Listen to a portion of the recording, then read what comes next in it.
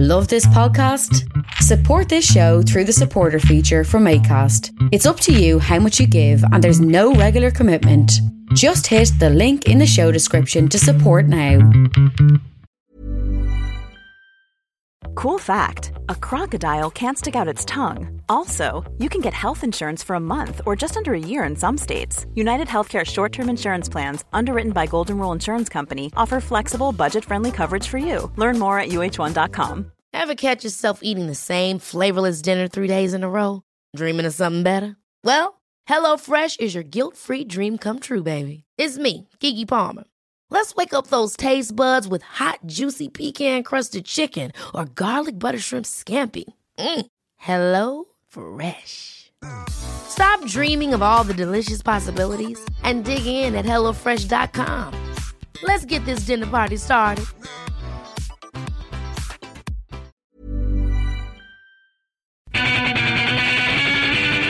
Creative Control with Vish Khanna.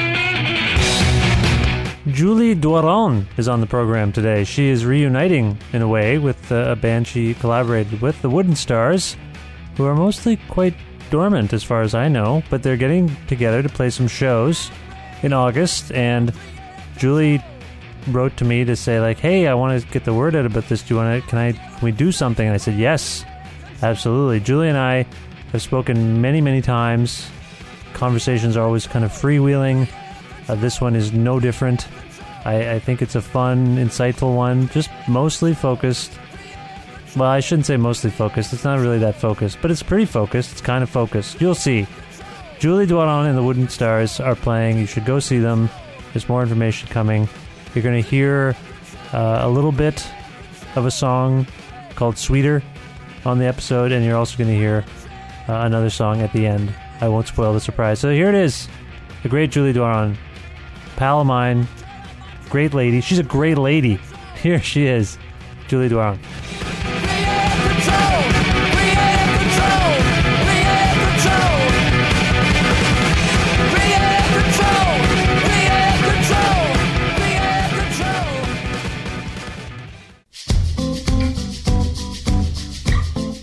Hillside is less than a month away, and in case you forgot to buy your tickets, don't worry.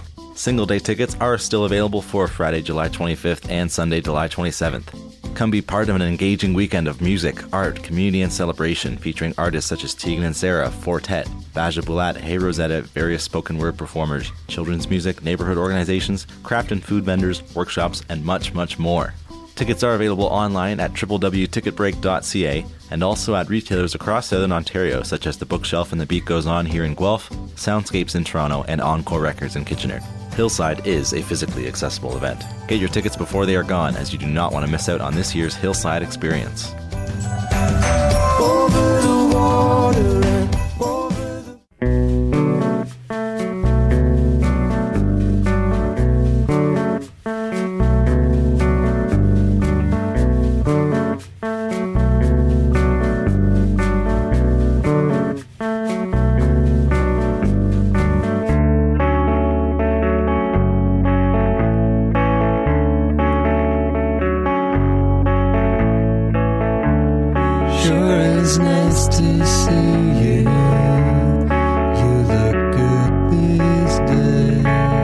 and talking's not so easy. I wish I had more to say.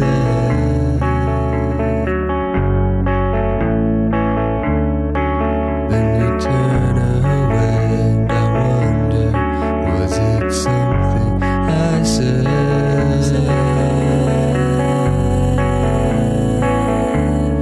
What can I do to make this change? What can I do to make this change?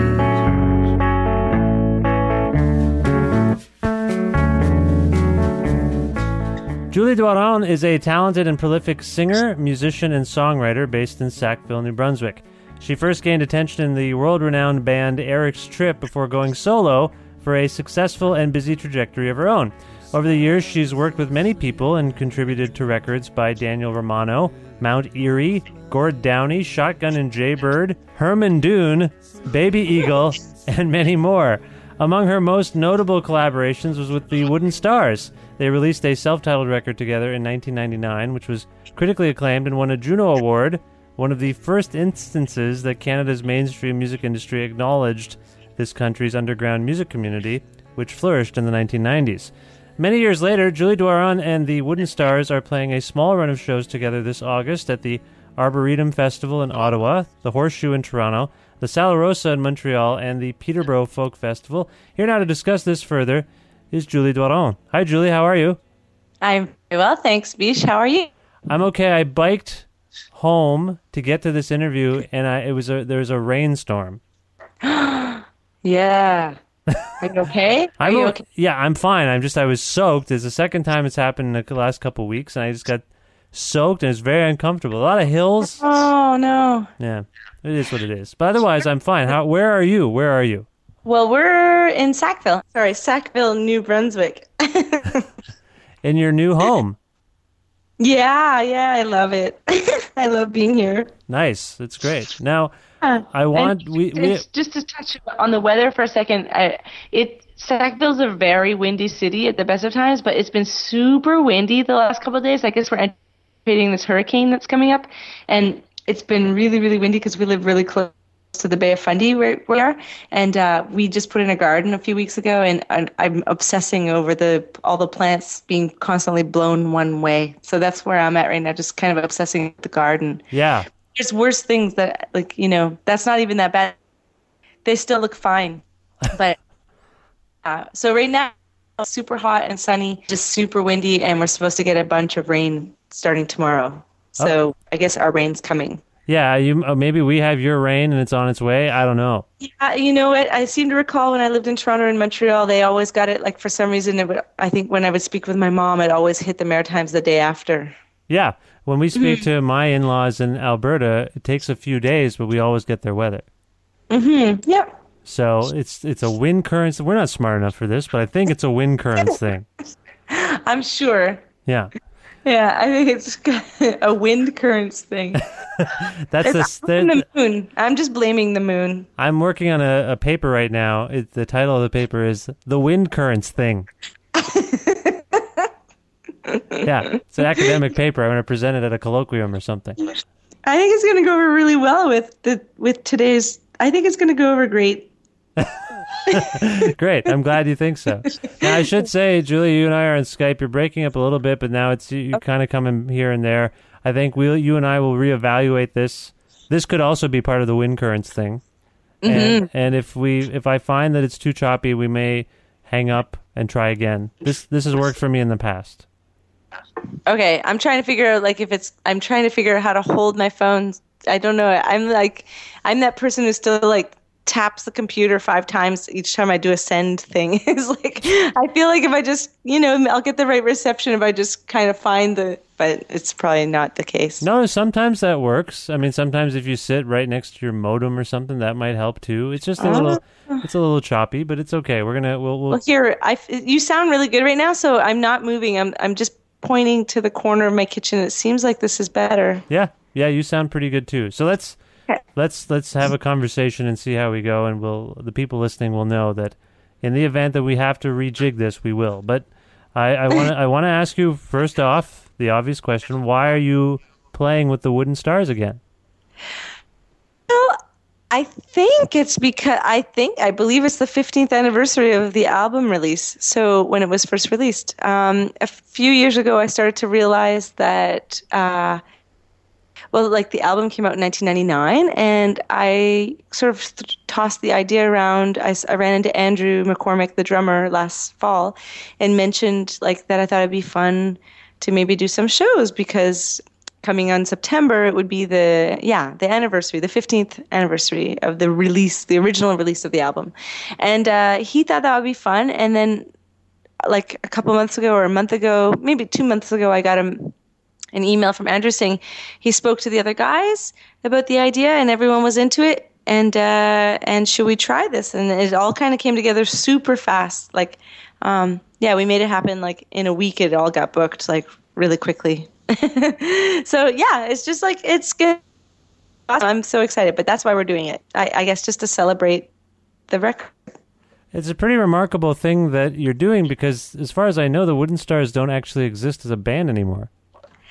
Yeah, like, I guess I'm not really sure about that. I mean, even when they kind of stopped playing the first time, I don't think it was ever, like, when they stopped playing in 2000 or 2001 or whenever it was, like, around then, I think it was, like, sort of an indefinite, like, no one had ever said, like, oh, or whatever. And then they put out Blood Different in 2007 or 8, and then they did touring, but they haven't done anything since. But I don't know that they've actually, I don't know that they've ever said like, oh, we've broken up. I'm not sure. I haven't. Should I have asked them that before this interview? No. It's fine. The current status.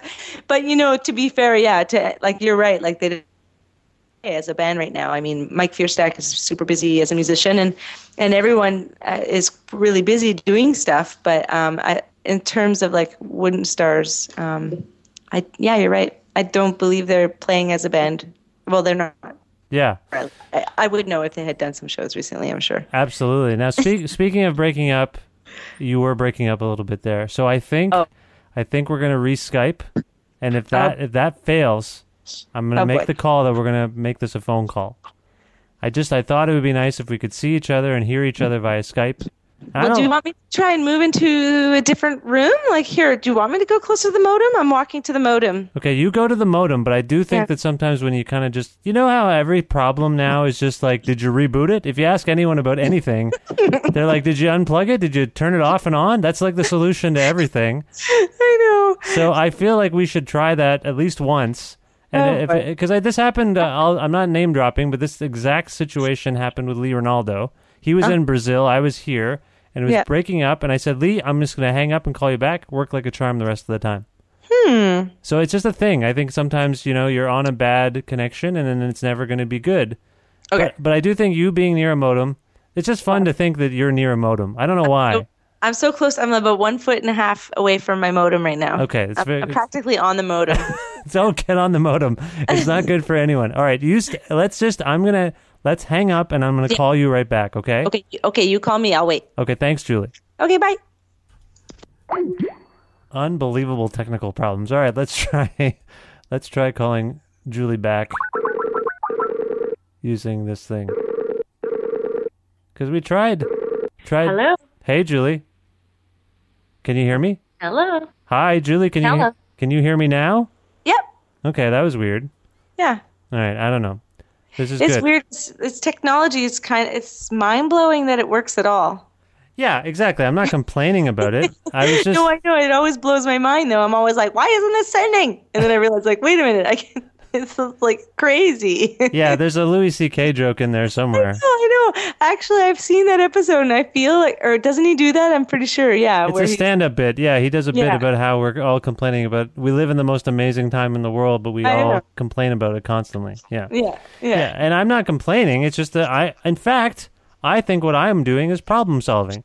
I observed the issue, and I said, look, if we try again, it might work better. And so far, this feels better. Oh, it definitely feels good. I feel like you weren't even choppy the first time for me, so I'm in the clear here. Yeah, and you're closer. You're sitting on your modem, so... The only thing between me and the modem is a speaker. There you go. Let's just see what happens. Now, we were talking about the Wooden Stars, their status, which is indefinite hiatus sort of mode, it seems to be. But your connection to the band is essentially Mike Fierstack, right? Yeah, that's yes. So back... Do you want a little history of that? Yes. Okay. Well, I was curious because I know a little bit, obviously, because I've written about both of you extensively. And I was wondering if you grew up with Michael Fierstack, and I assume maybe this is the road you're going down right now. Please continue. Well, so Michael grew up he lived in Moncton until he was about 16. And so I didn't really meet him until he moved away to Ottawa. Well, to Elmer, Quebec was where they had moved to, actually. But I don't know if that's a fact. I mean, I don't know if I'm supposed to say that. I don't know if he's like considered Ottawa but anyway, when he first moved away, they'd moved to Elmer, and I didn't meet him until then, but I had heard of Mike Fearstack when I was in junior high. I remember some girls talking about him. I guess skateboarders had a bit of a, girls liked it. At the time, it was grade 9. I overheard some of the grade 9 girls talking about Mike Fearstack. But then I didn't meet him until I was hanging out with Rick and some other friends. And then they wanted to go visit him in Ottawa to go see, just because they hadn't seen him in a year or whatever. And then I somehow ended up going along. And that's when I met Mike. And it was great. I think it was a really nice connection, and we did a lot of singing and stuff, and it's been really nice. And so we were 17 years old at the time. So yeah, I met him when I was 17, and then sometime in the early 90s when I was going to Ottawa, and I sort of met the rest of the band. I think even at the time it might have been Rufus Wheeler, which was Mike and Julian pre-Wooden Stars, but I think maybe I never saw them. I'm not sure, but I remember having a set that they had done. But anyways, and then my connection to the band is definitely through Mike, and I think I saw the Wooden Stars play for the first time in, I want to say 93, but maybe winter 94. But I know I was at one of their shows, and I'm pretty sure it was the Wooden Stars. Okay. And so you mentioned Rick there. You're referring to Rick White of Eric Strip as well. Oh, yeah. Sorry. Yeah, of course. Doesn't everybody know that? Well, I don't know. I'm just saying as just general kidding. audience. Okay. So Rick White. You met Mike. When you met Mike, was it before or after Mike and Rick played together in hardcore punk bands? It was after. Okay. So Rick knew Mike, and your connection to Mike is basically through Rick.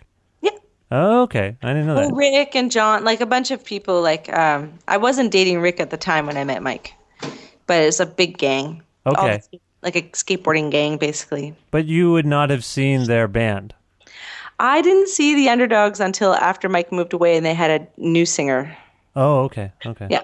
Okay. Mm-hmm. So you didn't know, you knew of Mike and you knew he played a bit of music, but you didn't know what context, kind of.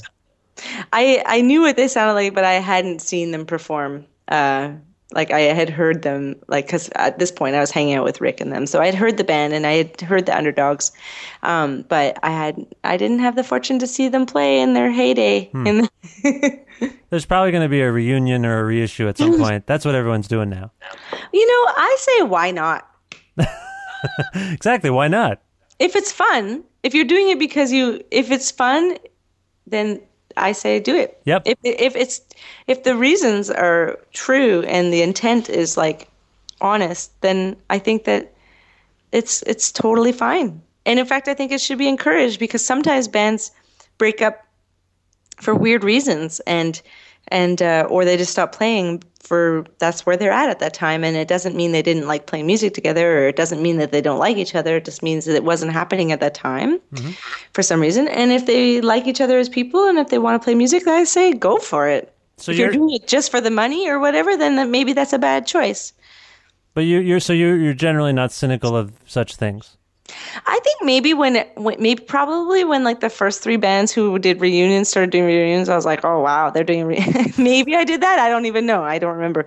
But I think I'm not so cynical of that. If the band was really great and they like each other as people and they want to play music together, then it makes sense. If they're doing it for other reasons, I'm not sure that it's a good idea. Right. All right. That's fair. That's fair. So so your friendship with Mike led you to the Wooden Stars. You saw them, you say, in 93, 94. And then Eric's Trip broke up around 95? Yeah, I can say, I'm pretty sure I remember being at a show. It was the winter of 94. Okay.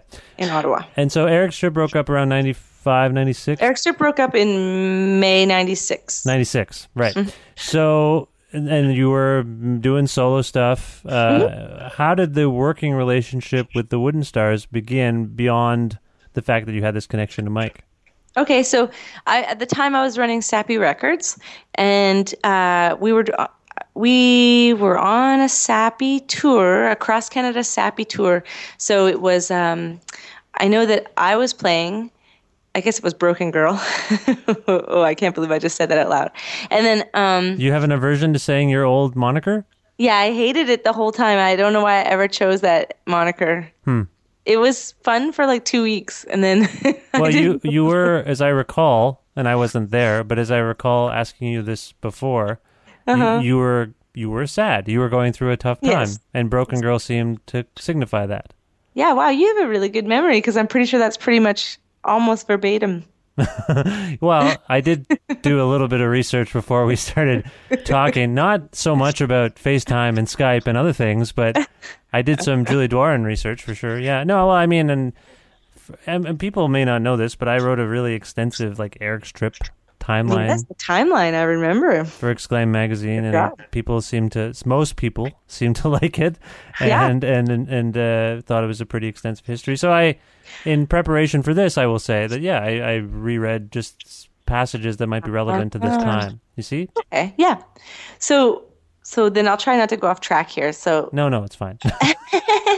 So yeah, there was a Sappy tour. It was in 1996. It was across Canada, and it was Broken Girl, Snail House, and Orange Glass. Mm-hmm. Pretty sure. And so we did this like 5-week cross Canada tour, and I remember John Claytor, with whom I was running the label at the time. He had just gotten a copy of Mardi Gras, so the Wooden Stars Mardi Gras record, and we put it on somewhere in Northern Ontario and listened to it a lot in the car, and we really wanted to put it out. So we talked to them about it, and they let us put it out. And then the next year in 1997, we only did a 2-week Sappy tour. It was in Ontario and Quebec, pretty much. And during that tour, we got the Wooden Stars on it because we had just put out Mardi Gras. And so I did 2 weeks with them. And during that tour, we did I think they joined me for one song. I think we were playing So Fast together or something like that. And then, the song So Fast. Right. And then my album was about to come out on Sub Pop. I had just recorded it in Memphis, and it was going to come out in Sub Pop in August. And as John and I were driving back home from the tour, we were sort of brainstorming and came up with the idea that I didn't think I could afford the whole band, and that idea didn't even really seem feasible. So when I got home, I called Mike and left a voicemail and or whatever message on his machine saying or maybe I talked to him about it actually on the tour, and I said, would you want to be in my backing band for this North American touring that I have to do for the Sub Pop record? Maybe you and Andrew on drums or something. So I was just putting together a little 3-piece. I was trying to find a sort of economical way to do it. And when I got home, that's what it was. When I got home, there was a message on my answer machine saying that Mike had talked to the guys about it and the whole band wanted to do it. So I got the whole band. They all wanted to be in it. And so then, a few weeks later, I went up to Ottawa. We rehearsed for 3 days and did our first show, and then toured for 5 weeks, and or whatever it was, and it was great. It was kind of I think for a lot of people, it was really difficult to imagine someone as quiet as myself performing with the Wooden Stars, because at the time they were pretty their sound was very different from what I was doing. Mm-hmm. So I think a lot of people were kind of surprised by the pairing of the two, but I think it worked really, really well. So. Yeah, and you mentioned your record for Sub Pop. It was my understanding is that Sub Pop was quite interested in the Wooden Stars at one point as well. That's very true. Sub Pop tried to sign them, and they kind of they went after them for quite a while, and I think they even counter-offered when Sub Pop first said no, but they still, not when Sub Pop, but when Wooden Stars said no. But they were really, really into the Wooden Stars. In fact, Joyce Linehan, who was my A&R person at the time, I'm pretty sure she had actually suggested that I ask the Wooden Stars. And I was like, that's crazy. Joyce was a big fan, and she thought she saw something between you two. Yeah. So I guess I have Joyce to thank. I should call her. All these years later, I can see it clearly now. She deserves a thank you. She's in politics or something now. Oh, I didn't know. See, I kind of lost touch with a lot of people, so I'm curious. Now I want to reach out for sure and see. I think she'd be really good at that. Yeah, I think she works in somebody's office who's an elected official or something. That's my take on where I know this from Facebook. I'll admit it. Oh, okay. Yeah. Yeah, so there you go. Okay, so that's how the relationship began. And then, to my knowledge, you made the first record over like Christmas and New Year's of 1998?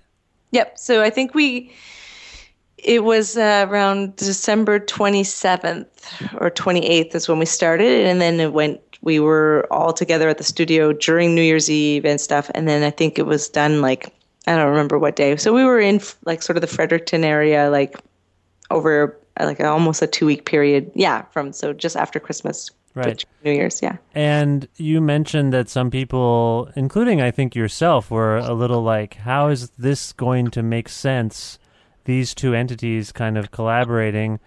You did the tour, you worked together that way. So you did kind of road work. Were you kind of road working the material that you were going to record? The material that we ended up doing for the Julie Duran and the Wooden Stars album ended up coming after this, like the touring that we did. So for the Sub Pop record, the touring happened in like August and November of 1997. And then we didn't play together for quite a while. And I wrote most of the songs all through 1998. So, and then I ended up, I think, I didn't actually expect to necessarily do the album with them. But then I think when I sent the demos, or no, I did want to do the album with them. Yeah. And I just sent them demos. And so, no, we didn't really play any of those songs live. They all kind of came together for the record, actually. Okay, so you sent demos of essentially you and... Or when I say demos, I mean a cassette of me playing on a cassette player. Okay. Like, I don't think they were actually... There wasn't really like, let's recap here. It wasn't from studio demos. Oh, okay. You just made... And it was, what, you and a guitar? Yeah, it was just like, here's the songs that I'm working on. And they figured out how to flesh them out on their own kind of thing. Yeah, when I think back, because I had written a bunch of the songs that I wrote, so I think we ended up picking those ones specifically, because then right after that was done, I recorded the EP, the Will You Still Love Me EP, which I did like basically 2 days after we finished the album. And so those songs were reserved for the EP. No, I don't know. I just kind of let them do whatever they wanted. And I guess we must have gotten together to play them, but I don't recall playing other than Sweeter. I think like there's a few that we had done on the touring. Like, no, Sweeter came together. I don't know. I should have thought about this before the interview. I don't remember. No, it's fine. You don't have to get defensive about it, for crying out loud. I'm just asking you some questions. No, I'm not defensive. I'm just trying to remember how, like, because I know that there was this one little weird show. I had to go play CMJ in the fall of, I guess it would have been 1998. And it was just me and then Andrew McCormick on drums and Josh Latour on bass. So half of the Wooden Stars, just the rhythm section. And we went down, and I think we played a bunch of those new songs before the other guys had ever played them. But we did them as like a trio. Or a trio. Trio is kind of fun. Yeah, sure. That's the English version, I guess, of that word. Yeah, now it's coming back to me. But we played this weird show at CMJ. Like, we played, the guy, it was interesting because it was G.E. Smith. His wife's band played right before us, and he was accompanying her. It was an interesting show. I didn't mean to chuckle. I think it was jazz. I didn't mean to chuckle. G.E. Smith used to be the band leader on SNL, and he kind of had a somewhat, for a comedy show, he had kind of an unintentionally comical presence. Well, it was just an interesting, it was an interesting double bill. Like, I mean, those CMJ things or whatever, all those music sort of conference things, like you just kind of get put wherever half the time. And so like they were pretty jazzy, or folk. I don't even remember, but I know that the two genres didn't really necessarily go together. Did you interact with them much? I don't think so. I don't recall having any interaction. Huh. I recall I was given a PV Rage to play through, and it wasn't working most of the time, and I kept having to kick it during my CMJ show, and so that was disappointing. But that's kind of happened to me all throughout my career, where I've had pedals that I've had to kick on a regular basis to make them work. So I guess that was sort of, I should have known. I should have. I don't know if you tried this, but maybe in the future you could try rebooting it. Yeah. I guess that would be the equivalent of be removing the battery and putting it back in, I suppose. Just reboot it. Anything that goes wrong, if you make like a fried egg and it's bad, just reboot it. Yeah. I think that's how we're supposed to function now. All right, so this was your first real band experience after Eric's trip ended, right? That's true. Yeah. Playing with the Wooden Stars was my first definite band experience after the breakup of Eric's trip. What were some of the differences between the two? It was a completely different, I'm sure you can imagine, it's like, first of all, the musical styles are completely different, but just the way that, Eric's trip didn't really necessarily used to practice like the way that some bands do. So like we would get together and just jam. Mm-hmm. And I guess we were doing it a couple times a week. So we definitely did it and it was fun, but we didn't ever like rehearse. Like we wouldn't call that, like I don't think we ever treated it as like work or a job or anything. And I'm not saying that that's what the Wooden Stars did necessarily either. But when I got together to play with them, I guess I treated it more seriously. Mm-hmm. And I kind of learned a lot. Like I just kind of learned so much by how talented they were as musicians that it instantly made me want to practice all the time. So I actually sort of, thanks to them, actually learned how to play guitar, I would say. I think they are a huge reason why I play the way I play today, because when I was in high school, I did do classical guitar for like a year and a half. So I did know how to finger pick and stuff. I learned that then, but then when I joined Eric's trip, I just started doing like really loose power chords, and I kind of stopped finger picking, and I just kind of was playing a very minimalist guitar style. And it was when I started playing with the Wooden Stars, because they were so good and such, like they kind of blew my mind, that I actually it forced me to just sort of find some, like it made me want to be better. So I actually started playing all the time, and I started finger picking again, and it kind of made me sort of develop, I guess, the style that I still kind of have now. So, I guess I'm pretty grateful for, they just were really inspiring. So in terms of playing with them, it was pretty different too, because they're just different people. It's just a different style of playing.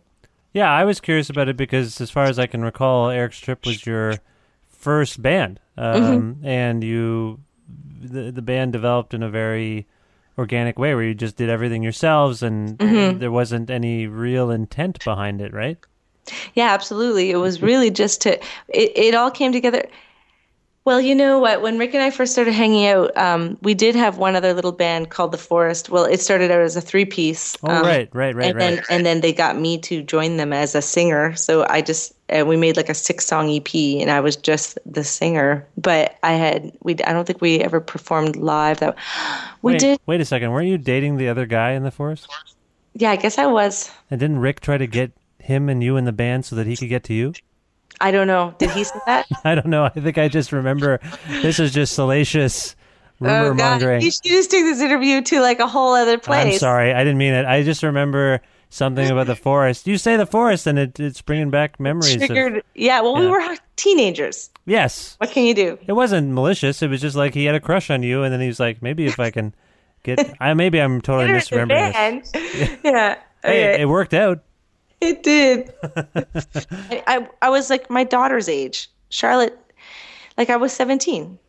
Which is crazy to think that Charlotte's 17, so for those who are listening to this, Charlotte is my daughter, my 17-year-old daughter. Right. And it's shocking to think that I was that age once when I think back. Yeah. But, and you were what, when you were in Eric's Trip, you were what, 8? Ryan Reynolds here from Mint Mobile. With the price of just about everything going up during inflation, we thought we'd bring our prices down. So to help us, we brought in a reverse auctioneer, which is apparently a thing. Mint Mobile Unlimited Premium Wireless. How to get 30, 30, bit to get 30, bit to get 20, 20, 20, bit to get 20, 20, bit to get 15, 15, 15, 15, just $15 a month? Sold! Give it a try at mintmobile.com/switch. $45 up front for 3 months plus taxes and fees. Promo rate for new customers for limited time. Unlimited more than 40 gigabytes per month. Slows full terms at mintmobile.com.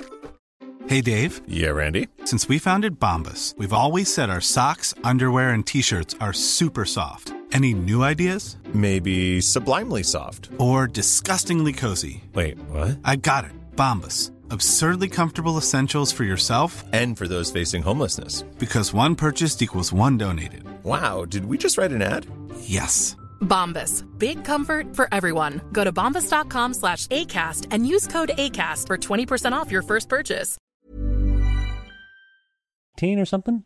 Yeah, so we started Eric Strip when I was 18, and the whole sort of impetus was that I really, really, really wanted to buy, and at this point I had already been playing acoustic guitar for quite a while, and I played classical and stuff, and then I really, really wanted to get an electric guitar, and I said to Rick, like, I really want to get an electric guitar, but I don't want to just, like, play electric guitar in my bedroom all by myself all the time. And he's like, well, we should start a band, and that's how we started Eric Strip. Right, okay. So, and so the band, so you went from that very formative experience to just playing with a bunch of, I would say, and this is no compare, I'm not trying to compare the two bands. You said it yourself, they're very different. But I would think the Wooden Stars had a more studious approach or something. Like their parts were very, I don't know, everything was really tight. Eric Strip had a looseness to it in a sense. It was very powerful, but very loose. Yeah. And the Wooden Stars were kind of what we would call mathematical almost.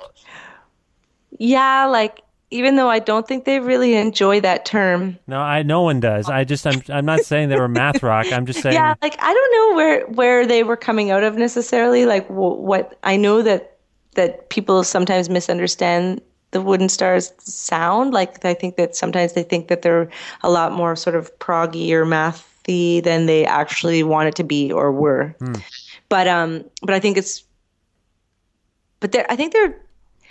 I don't know how to describe, because I want to say structured, but there were times where they really weren't structured. They're just really good at playing their instruments, and they could just improvise spontaneously, and I don't know, maybe studious might be the right word. I mean, they were all, I don't know. Well, we also kind of talked about how, and I'm saying this as an umbrella term, that Eric Strip didn't necessarily have intention to it. This was a very like goal-oriented project. Like, you know, demos were passed around. I don't know if that actually happened with Eric Strip. I have no idea. But I mean, it was just sort of like, we're going to work on this album, and it was a project-oriented thing. And I think that was maybe new for you as much as it was. That new for you?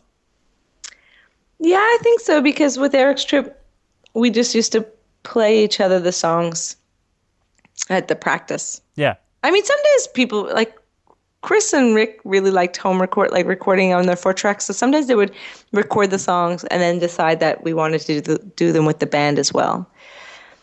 But, you know, I mean, I don't know. There was no one way that we did things. And same with the Wooden Stars. Like, when I think back of the way we made the album, like, I think that even though we hadn't played together for that whole year and we weren't really playing together anymore, I think that everyone felt that it was such a special thing that we had during those like 2 tours that we had done through North America, that I think everyone agreed that we needed to make an album together because the songs we were touring for before were songs that I had recorded previous to playing with them. So they sounded really good live, but they didn't sound anything like the album. So I think we wanted to make an album, like a collaboration, just to sort of honor what we had done together. Yeah. You know what I mean? Yeah, I do. I do know what you mean. And then, so you took this sort of personal enterprise, I guess, and you put it out into the world. It's received rather well. What did you make of the album's reception? Were you surprised by how much people seem to really gravitate towards what you've done?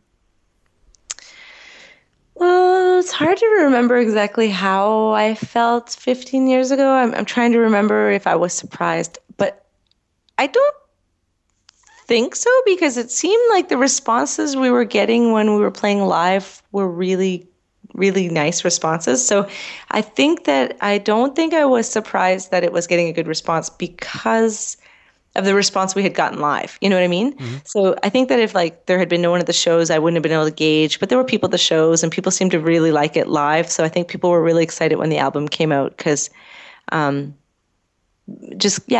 don't know if I was surprised. I think I was thrilled, but I don't think I was surprised because I think I truly believed it was a really good record. Sure. But I mean, it would be a shame for me to go like, I was shocked that anyone would like it, because I actually really believed it was a really nice record. And so I was just, I guess, thrilled that other people thought so too. Well, part of the reception included a Juno Award, which, as I mentioned in my introduction, was kind of a shock for some people, just that not because of the fact that you two were people who loved you and the Wooden Stars were like, this is amazing that, like, we know that these two people or these two things are great. We are surprised that people at the Junos would think that.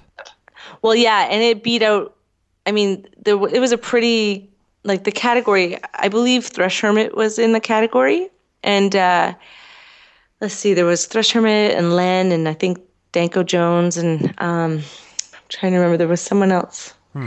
But I think that people were really surprised, like, because I think it was Clayton Park, and I think I think that people were really surprised that we won.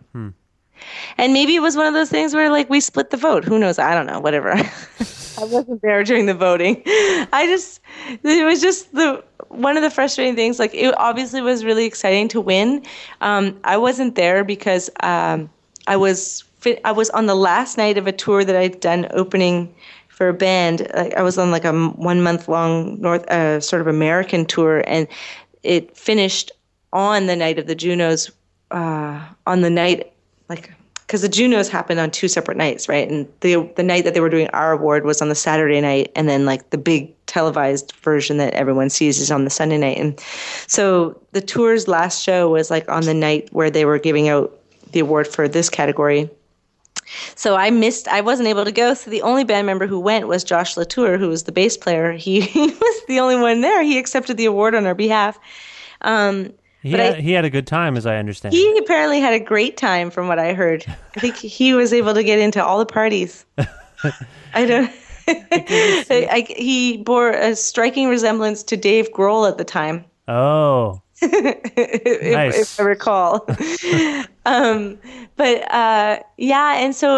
unfortunately, and this is one of the more frustrating. I mean, there's a list of things that I've done maybe frustratingly wrong in my career, but one of the things that had happened was that I put the record out on Sappy Records, and we had done 3,000 copies, which was the biggest pressing we had ever done at Sappy. But the record was we ran out of albums, or we ran out of CDs rather, and I didn't have any money left to repress it, and then won the Juno.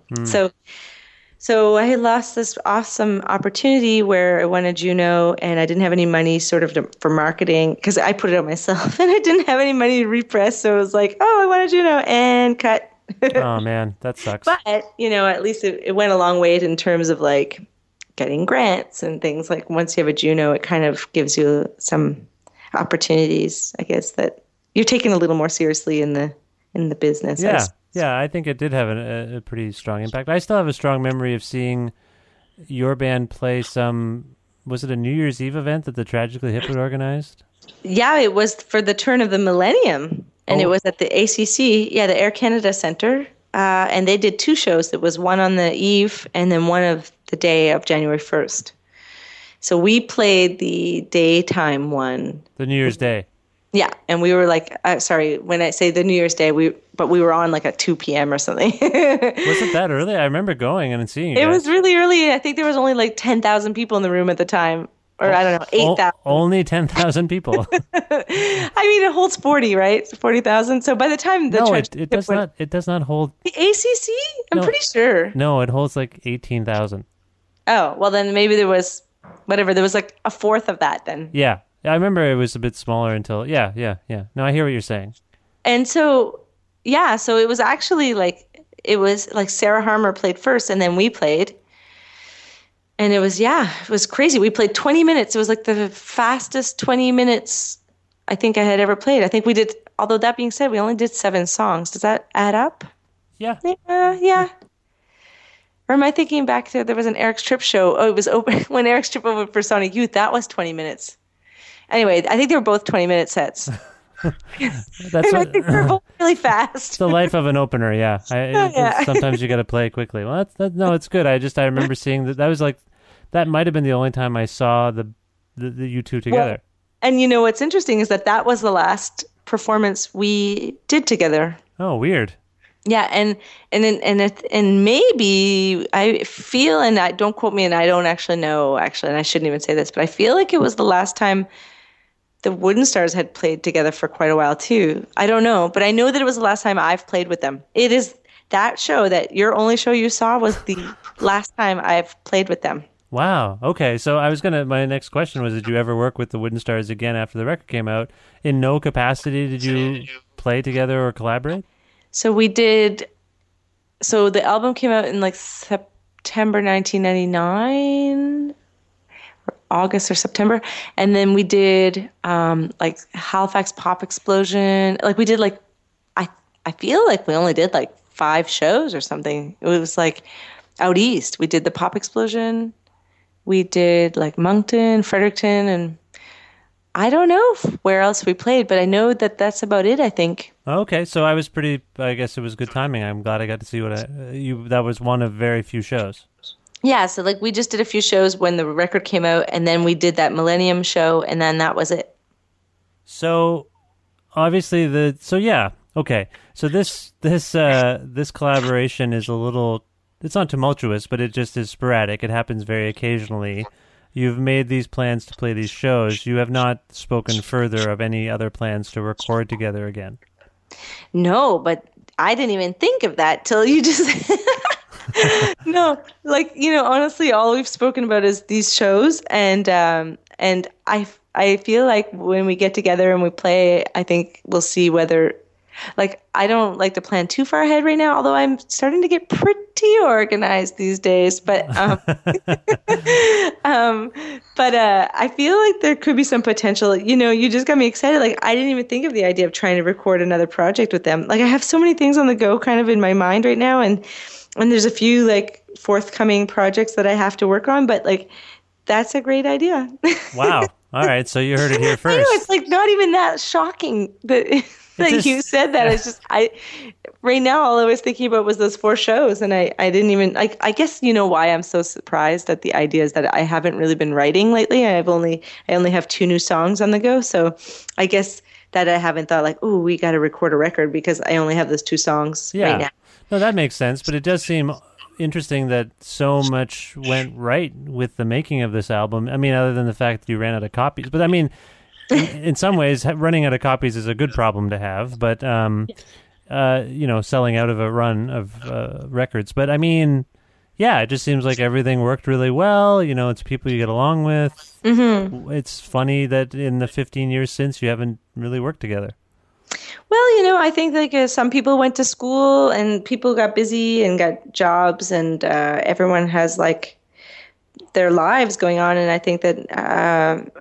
They weren't really not everyone in the band was pursuing music as careers. And so I think that it becomes less of a priority you end up playing, me personally, I ended up playing music with just people locally or people because we weren't all living in the same city anyway. So you just end up finding other people to work with. You know what I mean? Like you just...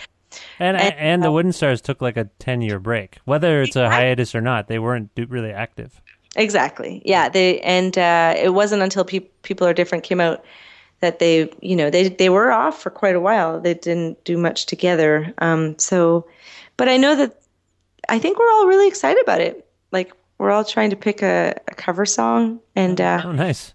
Actually, it's been a few weeks. I haven't heard any more, but for a while there, everyone was sending in suggestions. I'm not going to say any of them because they're all really cool. They're all fun ideas, and I guess I just realized I have some songs I need to learn. But right. And some of them are a little ambitious, so I better get to work. I'm really excited on a selfish level because I think I'm going to get to see the band a couple times. I'm so excited. I'm really excited, and I'm kind of surprised that it's happening, and I think that it's interesting because when we suggested the idea, a few people were like, "What? You don't have a new album out or anything? Like, I don't think it's going to work or whatever." And it's like, I don't know that this is the kind of thing that we need a new album out to necessarily go out and do. And so I'm really excited to just get together and play music. And actually, like last January, the album was released on LP, on vinyl for the first time. Right. And that had never been out on vinyl. So that's exciting to be able to do this tour and sort of in support of that as well. But I think that I like the idea of trying to record something. We did a few other songs together, actually, back then in that winter. We did a few songs together that are pretty hard to find, probably, that came out on like a compilation and 7 inches. Oh, okay. Yeah, so there are like 3 at least that are like songs I had written after that album that turned out pretty cool, actually. I listened to one. I think some of them came out on like the reissue of Loneliest in the Morning. And then there was like some, they're out there somewhere, but I don't know exactly right now. You know, you said something that struck me, the fact that one of the reasons you didn't contemplate this idea of recording is because you only have a couple of songs written. And I've talked to you a couple times over the last couple of years, and you've hinted at sort of a subtle retirement. And I'm wondering what's going on with you. Are you still, where's your headspace at in terms of making music? Well, so just to shed some light, a little bit of light on what's been happening in the last couple of years, I put out an album in 2012, October 2012, that kind of just snuck out, that I feel like didn't really get a lot of attention, or not that many people heard, even though I think it's like a really beautiful album, and I feel like it was like one of my best, but I don't feel like a lot of people heard it. And then the vinyl got released in the like winter of 2013, and when that record came out, I really loved the record, and I was kind of disappointed with where I was at that point in my career, where I think I became totally exhausted, and I toured and toured and toured and toured, and I was super broke, really in debt. I owe a lot of people a lot of money, and I just kind of lost faith in doing music as a career. I became kind of so disenchanted with the idea, and I had given it like 20 years of touring and doing music, and I just felt like I don't want to do this anymore as a career. Mm-hmm. I don't want to do this as a job. It was too stressful. I was always borrowing money from my parents and never having money to, like, it just started to feel like, you know, turning 40, I need to have a real job. Like, that's what I felt like. Yeah. And I just was getting, and I actually lost the joy of doing music. Like, I didn't want to do it anymore. All the touring, as much as I love touring, but for some reason it was getting less and less people were coming to the shows, and people aren't buying records, and it was just becoming like I did a Canadian tour in the fall of 2012, and I lost money on a Canadian tour, like a tour that should be, if there's anywhere where I shouldn't lose money, it should be in the country that I live in, where people actually know who I am. But I did. I lost a lot of money, like a couple $1,000s, touring across Canada. I mean, it's just not, it wasn't feasible. So I kind of became like pretty disheartened, and I decided I wasn't going to do it anymore. But then I got pregnant during that tour. Right. And I all of a sudden it put me into like, go. Okay, you're going to have a baby in July. Okay, we got to tour. So we went to like back across, like did another bit of Canadian touring, and then we went to Europe, and then we went to Japan, and then we went back to Europe, and then I had Elsie.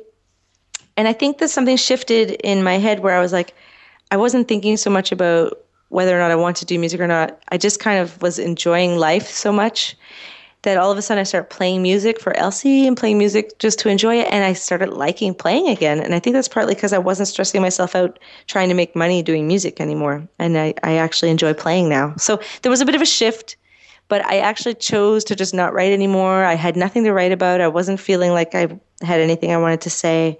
And now I'm just sort of I'm really actually enjoying the way things are going. I'm enjoying life, and I'm loving having like this, she's so amazing, this little baby, and like my kids are just, I don't have to go away all the time, and I get to be with my other kids, and it's just better.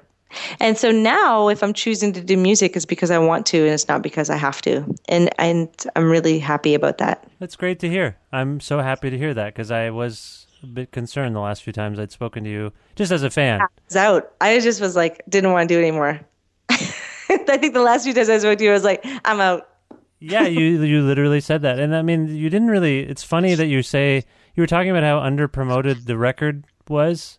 Well, I don't even know if that's fair. I just didn't, I just don't feel like anyone heard it. My point here is that in all of that conversation, you never mentioned once the album name, which I think as a marketing expert, just now, you didn't say that the album is So Many Days.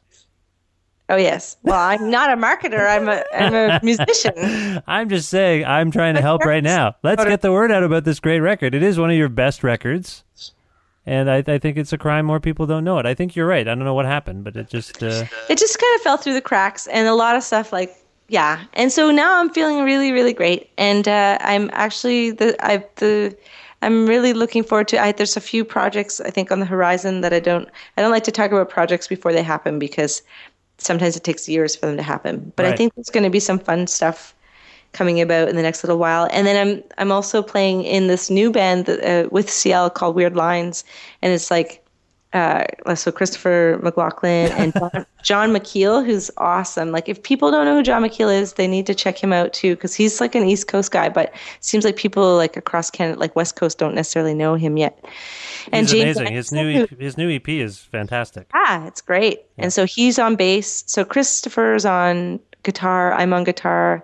We both sing, and John McKeel's on bass, and James Anderson, who used to be part owner of like Six Nassau in Kensington Market, so he's on drums and really great drummer. And then our friend Michael Duguay, who also does music, is like doing keyboards, and we have a saxophone player too, Chris Meany. So it's like it's a fun band. So we've just recorded, we have like a single coming out just for Sappy Fest, but a split single with Cool. So there's that going on, which is really fun. And then I have a bunch of potential projects coming up. And then you're right. You know what? I should have said the album So Many Days when it came out in 2012.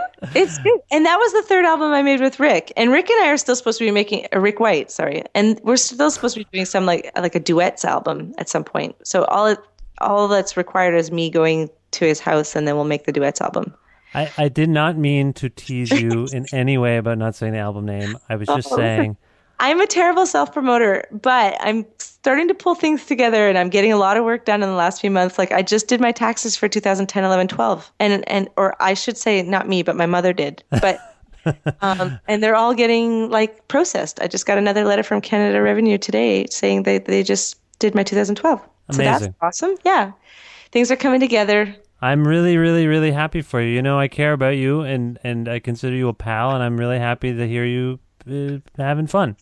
Well, thank you. Yeah. The shows are going to be really awesome. Right. They are. The shows are going to be awesome. I can't wait to see them. I want to tell... Wait, the shows with the Wooden Stars, the Julie Durand and the Wooden Stars shows in August. Oh, great. Now I'm a specificity nerd. Is that what you're saying? I'm just trying to help.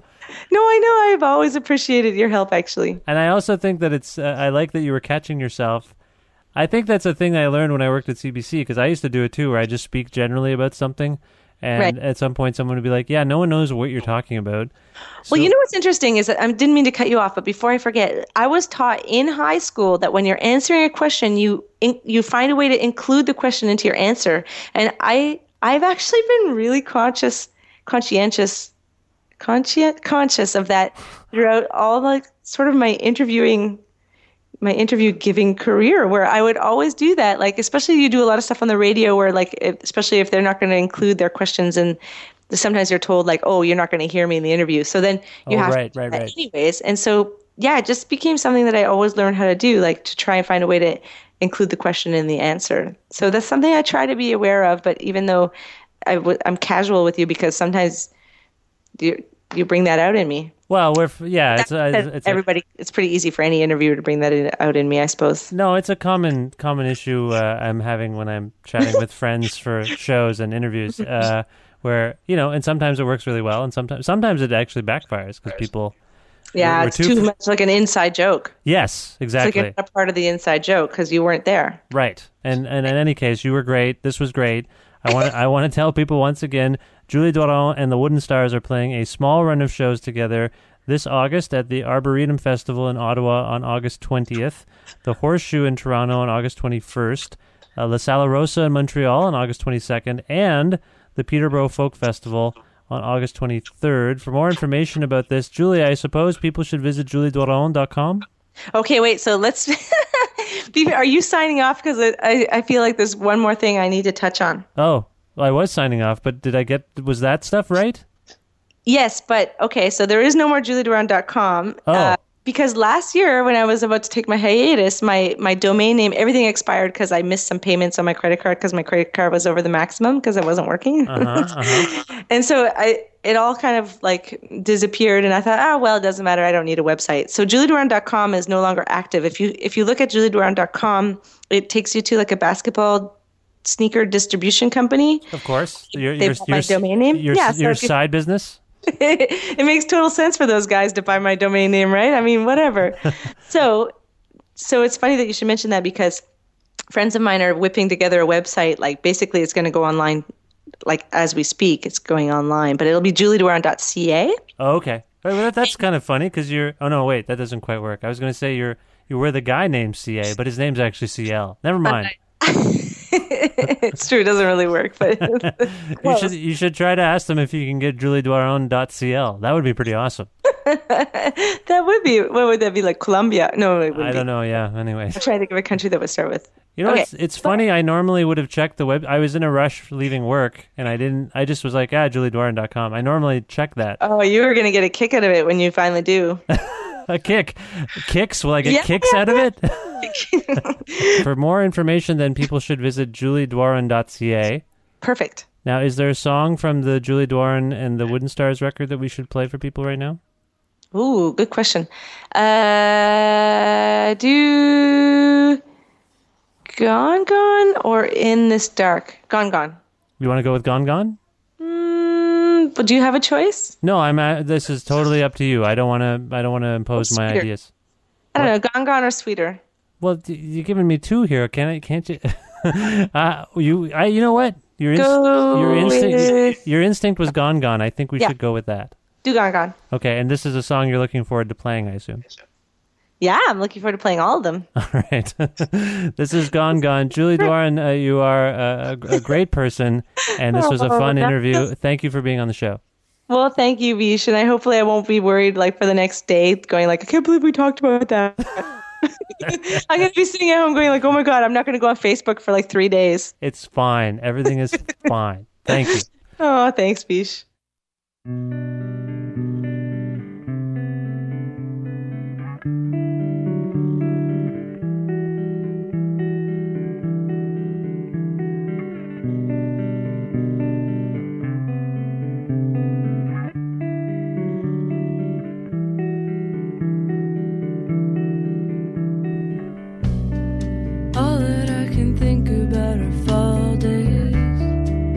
Snows and summer evenings on my own.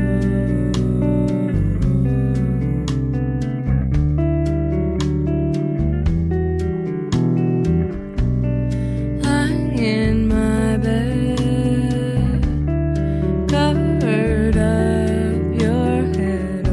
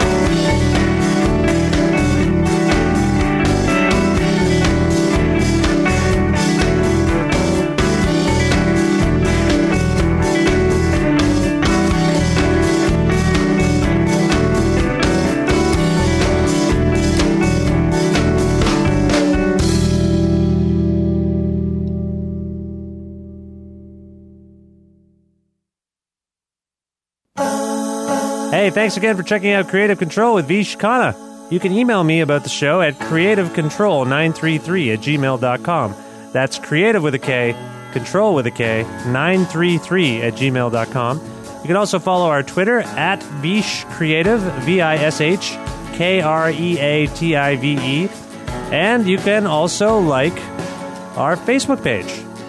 A version of this show airs on CFRU in Guelph every Wednesday at noon Eastern, and you can listen to that online at cfru.ca, or if you're in the KW region at 93.3 FM in Guelph. You can also sign up for the weekly mailing list for the podcast and the show at vishkhanna.com, and subscribe to the podcast on iTunes. I believe that is everything I wanted to tell you. Thank you once again.